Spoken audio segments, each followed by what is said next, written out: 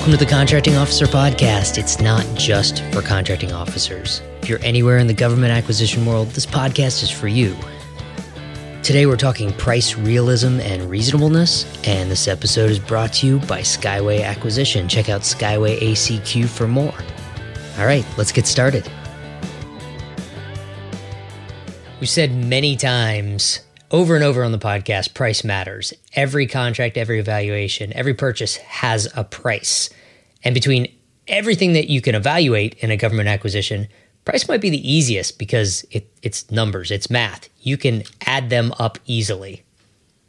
Solution, past performance, technical approach, key personnel, those all kind of have an evaluation element to them that's going to be a judgment call, whereas price is binary.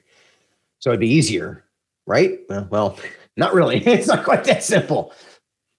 Now, on top of the actual number of doing that math you described, there's this issue of whether the price is reasonable, meaning is it too high, or is it realistic, or is it too low? And so that's the evaluation to give context to the actual number. Before we start talking numbers and the words and justification and thoughts behind the numbers, let's stop and say thanks. Thanks this week goes to Steve Koprince from Koprince Law. Koprince Law actually specializes in supporting small government contractors, and they're based in Lawrence, Kansas. I was inspired to create this episode based on a blog that Steve wrote. I want to thank Steve for liking and sharing our episodes over the years, and also for actively commenting on our posts. One of the best ways for people to find our podcast is for listeners to interact with our episode posts on LinkedIn, because likes and shares go a long way toward helping more people find our podcast. So thanks, Steve, for helping us to make government contracting better, one contract at a time. Thanks, Steve. All right, what are we talking about here? Reasonableness and realism in pricing. Price reasonableness is generally about whether a price is too high. In other words, is it reasonable to pay this much money for this product? I quote some fun examples. Is $444,000 for a Rolls Royce reasonable? You can find that on AutoTrader, by the way. Is $7 for a venti latte at Starbucks reasonable? Is $90,000 a year for a software developer reasonable? Is $60,000 a year for an admin support person reasonable? And because I have to put the plug in, is $100 a month for a Skyway professional membership reasonable? In some ways, reasonableness is in the eye of the beholder. Just because you might not pay $444,000 for a Rolls Royce doesn't mean it's not reasonable. The blog post that I got from Steve Koprince is a GAO case, the Contract Services Inc. case back in 2013. And the GAO said the purpose of such a price reasonableness review is to determine whether the price offered is too high as opposed to too low. So reasonableness is all about, is this reasonable, even if it is a high price, like a $400,000 Rolls Royce? Or am I overpaying? Now, you could argue that there's such thing as unreasonably low. But the word the government uses for that is called realism. Right. Is it an unrealistic price? So price realism is about whether the price is too low. Is it realistic for the contractor to be able to deliver at this low price? So if that Rolls Royce were $50,000, is that a realistic price? If that venti latte at Starbucks is $1, is $40,000 a year for a software developer? Is that realistic? Or paying, instead of $60,000 for that admin support a year, you're paying $25,000? Is that a realistic price? Now you have to remember that fixed priced contracts proposals do not require the contracting officer to evaluate price realism. In most cases, in very, very rare cases, you could. The idea is that if the offerer's price is unrealistic, in other words, it's really low, it's on the contractor because they still have to deliver. The question becomes, does that add risk to the acquisition? Are they actually going to be able to deliver? And that's where the government has to be careful. Evaluation of cost type contracts, that usually requires a price realism analysis. And that's because if the contractor bids low and the government accepts it, but it costs you more to do the job, the government's paying the bill, right? It's not on the contractor to deal with the fact that the awarded price was low. It's on the government. Logically, if the government's on the hook for the bill, the government cares. The government wants to know whether or not it's realistic. If the contractor's on the hook, overgeneralizing, but the government doesn't really care as much. Yeah, this is all over the FAR. Price reasonableness is throughout the FAR and other supplements. And like we just said, price reasonableness matters no matter what you're buying and how you're buying. The realistic side comes in heavily in FAR Part 15, where you're more likely to have a cost type contract where you must evaluate realism because, again, the government is going to pay more if the price awarded is unrealistically low. So FAR 15-305 talks about proposal evaluation and cost or price evaluation. Flat out says competition normally establishes price reasonableness, right? You're not going to win if you bid an unreasonably high price. So you have to evaluate, and it says shall. When contracting on a cost reimbursement basis, evaluation shall include a cost realism analysis. And to make this even more fun, it also says that cost realism analysis, and I'm going to read this because it's important. Cost realism analysis may also be used on fixed price incentive contracts or, in exceptional cases, on other competitive fixed price type contracts.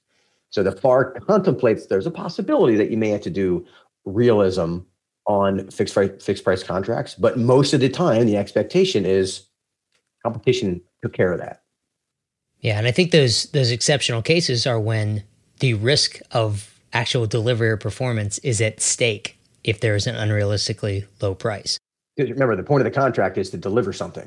And if you can't deliver that something, this isn't just an exercise to create paperwork. Right. Again, reasonableness is throughout the FAR, even simplified acquisitions, Part 13. The FAR tells the contracting officer they have to document price reasonableness, but it can be based on market research or comparison to other prices that they found or catalog prices or just the contracting officer's personal knowledge of the item being purchased, right? This is smaller dollars, simplified acquisitions. So you have to do some type of reasonableness determination. And just to show off that you looked that up, that's actually in FAR 13.106-3A2. So it's down in the weeds, but it is in there. Micro purchases, you still have to verify the reasonableness, but it cautions you that the administrative cost of verifying the reasonableness of the price can offset any savings that you get from discovering that it's overpriced. Like if you're buying a pack of gum, if you spend 10 minutes trying to figure out whether this is 3 cents too expensive, you just buy the gum. Remember our sunflower seed story. Exactly. And most credit card, most micro purchases, they're under $10,000. So yeah, to spend 3 hours to save $500, it's not really worthwhile. Commercial pricing requires a determination of price reasonableness. This is Part 12, FAR 12.209. Contracting officer must establish price reasonableness, whether they're buying simplified or sealed bids or contracting by negotiation with FAR Part 15. Still have to justify reasonableness. And again, since all of these are fixed price type acquisitions, the realistic side is not explicitly addressed here.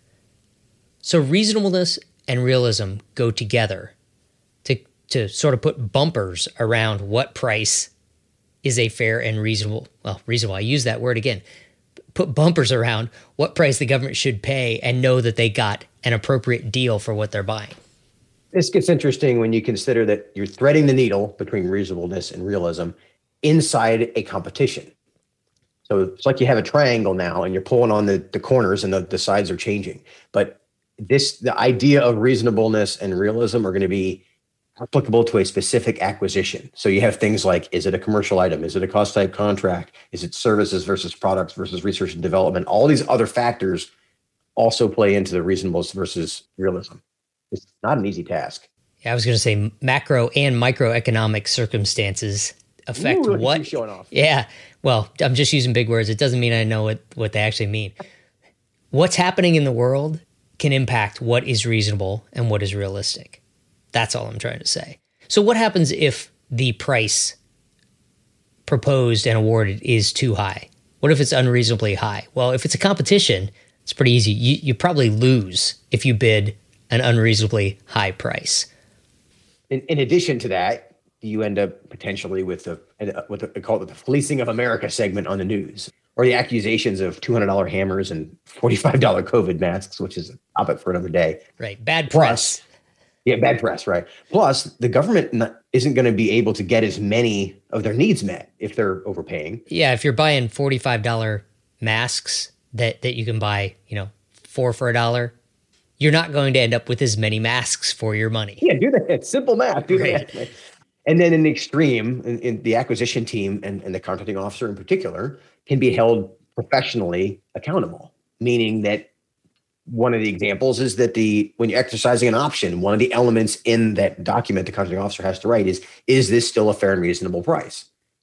This is what we're talking about. Is if the economy, your macroeconomic, that what you're buying is now 50% cheaper because of some change in the economy, it's no longer a reasonable price. Do that wrong, and you end up potentially in the news.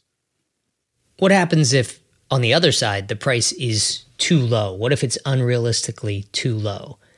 This builds, on the government side, it builds a fear that the company might be buying in, right? That you'll get change proposal requests on day one after a contract award. This is how a $5 million contract, a cost type contract, grows to be a $10 million contract, because the contractor bid a low price to win, and the government did not do a deep enough assessment to understand that, yeah, they're really not going to be able to perform for that, and we're going to end up paying more in the end.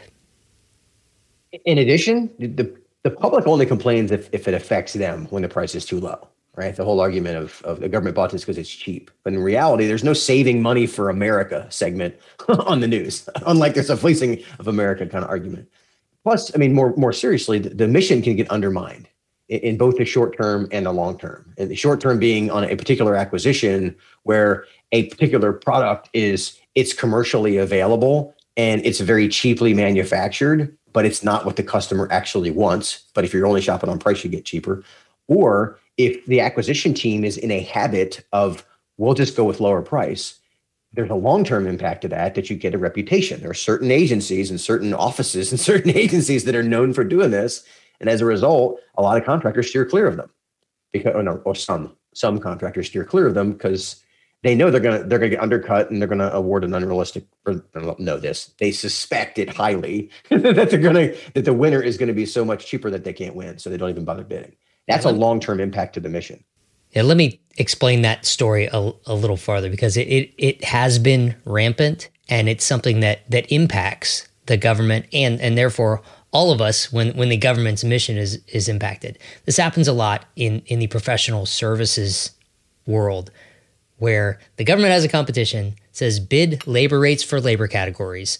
A contractor bids really low labor rates, and the government says, these are the best prices. I'm going to award to this contractor. But the rates that the contractor bid are so low that they can't afford to hire people and pay people to do those jobs for those rates. This is one of those sort of get what you pay for deals, right? But it's certainly a case where the government is not best served by awarding to the lowest bidder and expecting it all to work out. What happens is they award the contract, the contractor cannot perform at those rates, and the government doesn't get the services performed that they need performed. And like you alluded to, this is particularly an issue in service contracts. And since more than half of the money that the government spends on contracts goes to services, it's worth paying attention to.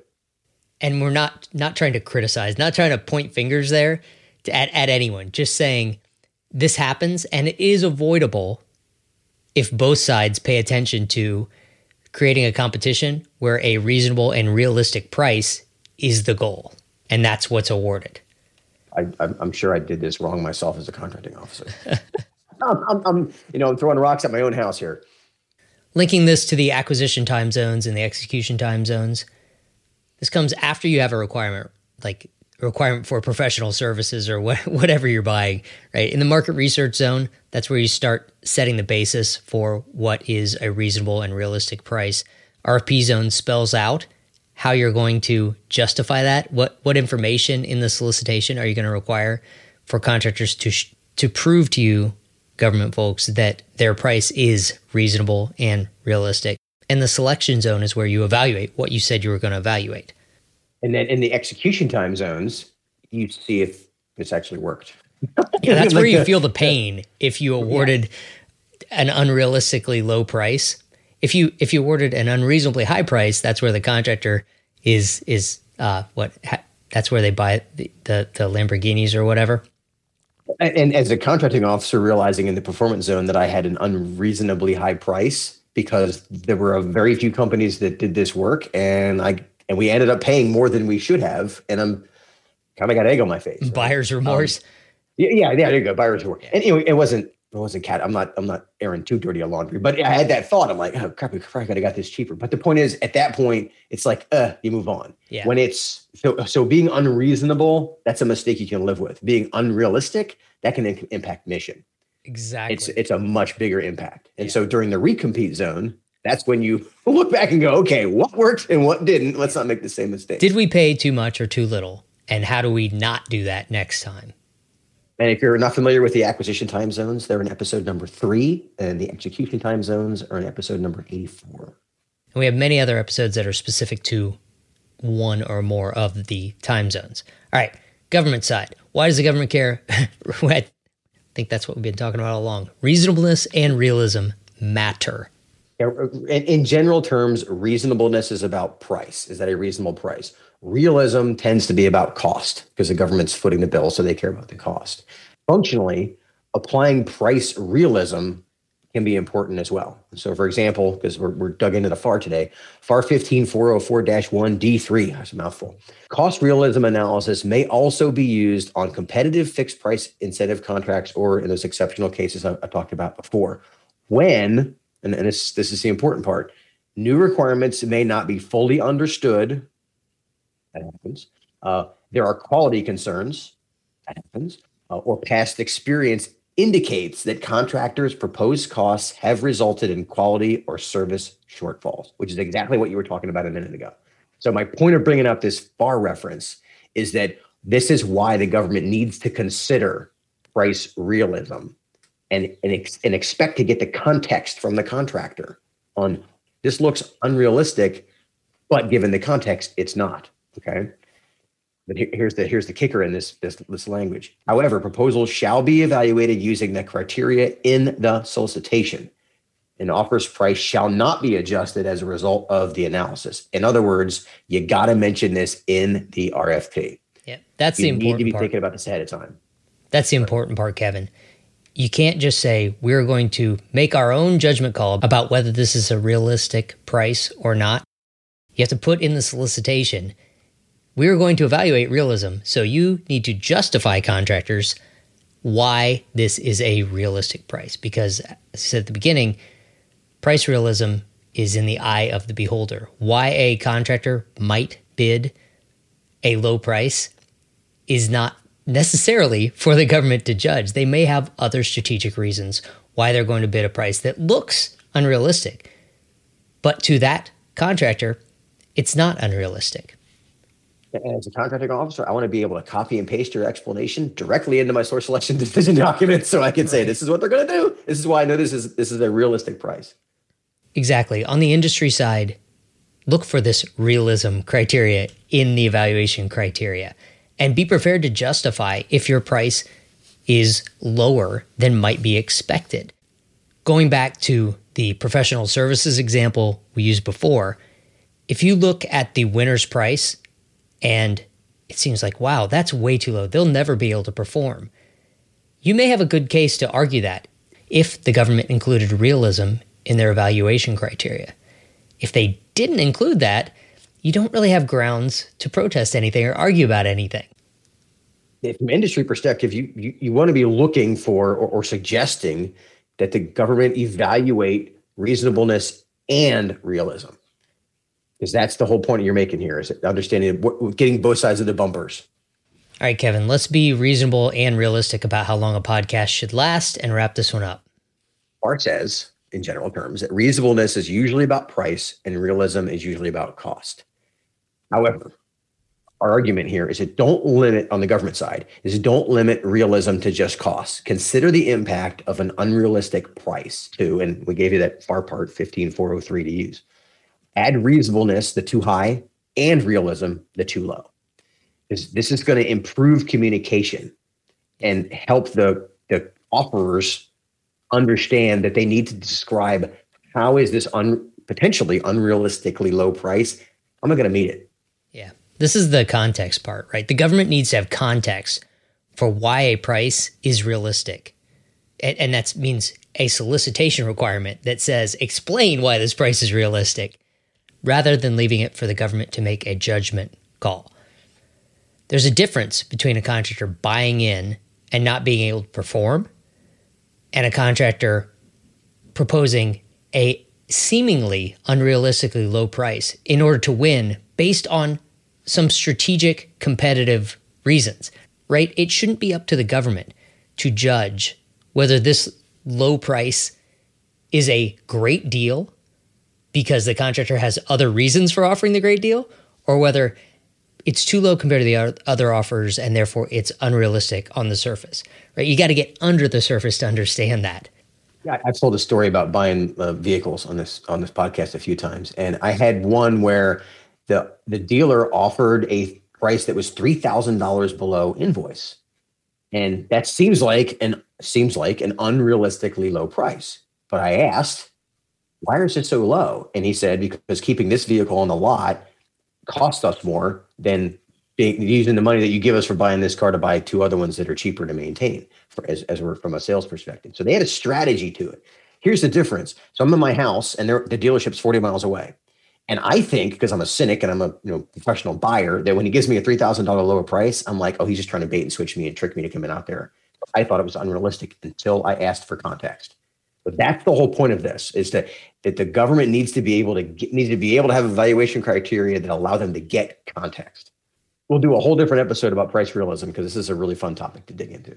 Yeah, it comes down to unrealistic, again, is in the eye of the beholder.